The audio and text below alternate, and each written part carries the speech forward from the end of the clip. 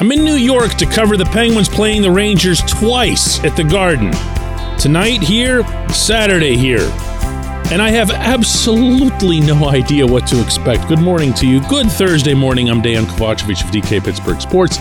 This is Daily Shot of Penguins. It comes your way bright and early every weekday. If you're into football and or baseball, I also offer daily shots of Steelers and Pirates where you found this. It is Penguins versus Rangers tonight. 7:08 p.m. face-off at the Garden. No idea. None. Who's going to be in goal? Who should be in goal? Think about that for a second. Think about the fact that we're in the middle of March. The Penguins are sitting in a wild card spot. Anything but solid for getting into the playoffs, let alone what they might do in the playoffs. And they can't conceivably know who they'd want to start in goal. Because if you put Tristan Jarry in and he does what he's done the last couple of times out, well, okay, 2 out of 3 the last times out, because even that's inconsistent. You're taking a pretty big gamble. If you put Casey DeSmith out there, he's still an NHL backup. He tries really hard and everything else. You don't have to wonder about the effort. You don't have to wonder about the focus. You don't have to wonder about the toughness. But you do have to wonder whether or not a backup is going to be best suited to beat somebody else's Vezina Trophy winner, because Igor Shesterkin's going to be starting absolutely for New York. You have no idea what you're going to get from the blue line. And that's really not anyone's fault. Dmitry Kulikov was placed on LTIR yesterday. Jan Ruda is down. Jeff Petry's down. There's going to be a whole lot of ragtagging, this and that, just to put 6 of them out there. And that's to say nothing of setting aside Brian Dumoulin as a liability, even when he's whatever passes for healthy. Up front, you pretty much know what you're going to get from the top 6. They've been terrific. But even they can't whip up enough goals to outscore the other team when the other team is routinely dropping 4, 5, and 6 on you. And when one of those lines is anchored by Jeff Carter, and boy, do I mean anchored in the proper sense of the term, you're guaranteeing that you're going to give up a goal or 2 just for his presence, just from his being on the rink and his being completely unable / unwilling to defend. But you know what? Even that isn't the part that would drive me the most nuts entering this scenario. Because you can live with player lapses, you can live with physical mistakes. You can live with a lot when it comes to execution, even this time of year. What's so difficult to digest are the decisions themselves, you know? Of all major team sports, it's possible that hockey has the fewest controllable variables from the standpoint of coaching / strategy. Too many things happen too quickly, too chaotically.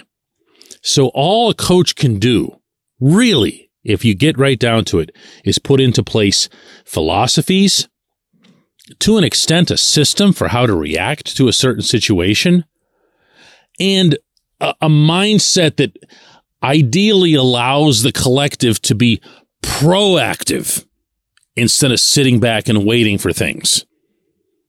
But listen to what I just said, and what a word puddle that was. There's not a whole lot they can do for the most part, but they can absolutely, easily control who's on the ice and who isn't. And I'm sorry to keep coming back to this Carter thing again and again and again. But when you look at it as a symbol for the way Mike Sullivan's approaching these games right now, you still can't get past the simple concept that there's something more important at hand than winning the game.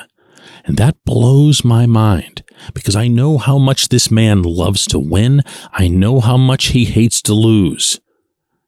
So I can't begin to fathom why you would continuously assign the NHL's worst defensive forward, arguably the NHL's worst overall forward, regardless of cap constraints and roster limitations and everything else, to certain specific situations on the rink that you absolutely know he won't help you in. And more likely than not, he's going to hurt you in. Can anyone, please tell me why you would send Carter over the boards for a defensive zone faceoff at this point? Because he might win the draw? He hasn't been so great on faceoffs for a while now. That was pretty much the last good thing he had to offer the team.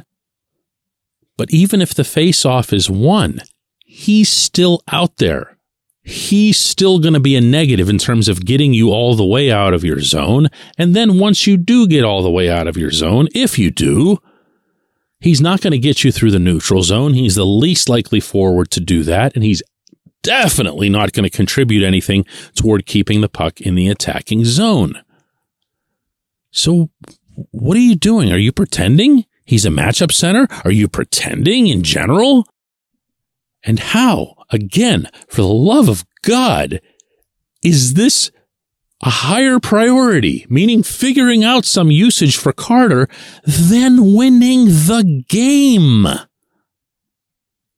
This is why these two games that I'm here to cover should be this massive deal.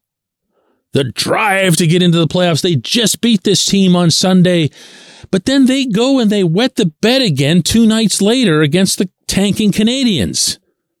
And all of these things that I just discussed came into play. How do you just mind wipe that and say, let's do it again and just let's bring back all that goodness from Sunday? How do you do that? What are they doing? What are they doing? When we come back, J1Q.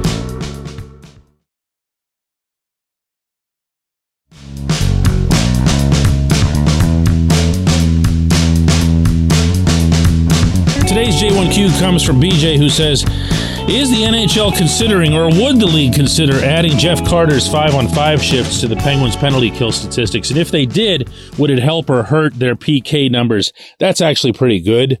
I've used the terminology that the Penguins have to kill off a Carter shift at times on our live files on DK Pittsburgh Sports. And sometimes there's people who don't get what I'm talking about. But when you see a -4 from him, when you see a -4 from Brian Dumoulin, but especially the one from Carter, not because I'm going out of my way to pick on him, but because it was 4 goals against on 14 total shifts. He had 10 shifts in that game in which he didn't give up a goal. And before anybody starts getting squeamish about, he didn't give that goal up, Jarry did, somebody else did, whatever. If you're one of the 6 individuals out there, 5 skaters and the goaltender, you don't necessarily carry an equal burden for every goal, but you aren't helping. Okay?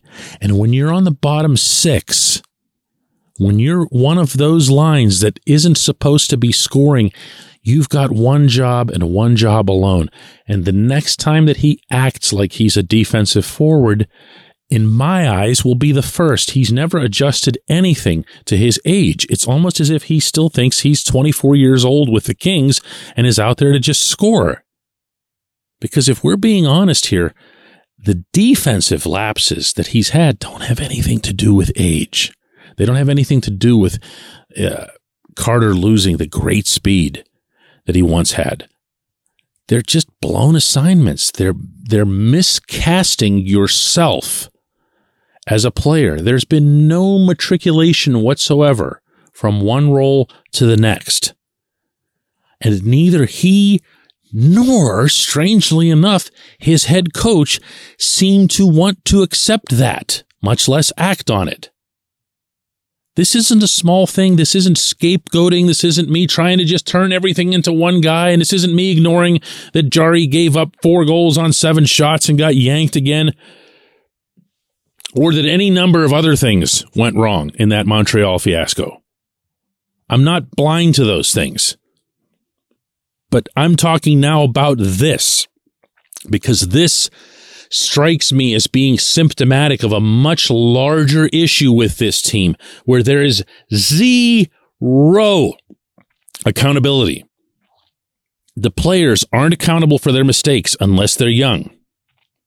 The coaches, because of Sullivan's long-term contract, aren't really all that accountable to the general manager and the president of hockey operations, who don't have contracts as long as Sullivan's. Ron Hextall isn't accountable because the next thing with which he and Brian Burke disagree will be the first. Burke isn't accountable because he would really have to answer directly to ownership, and I'm not sure the Fenway Sports Group even knows where Pittsburgh is on a map, much less giving 2 cents about the fortunes of the hockey team. No accountability at any level at all. That's how this happens. That's how this Carter thing happens. I appreciate the question. I appreciate everyone listening to Daily Shot of Penguins. We will do another one of these tomorrow from here in New York.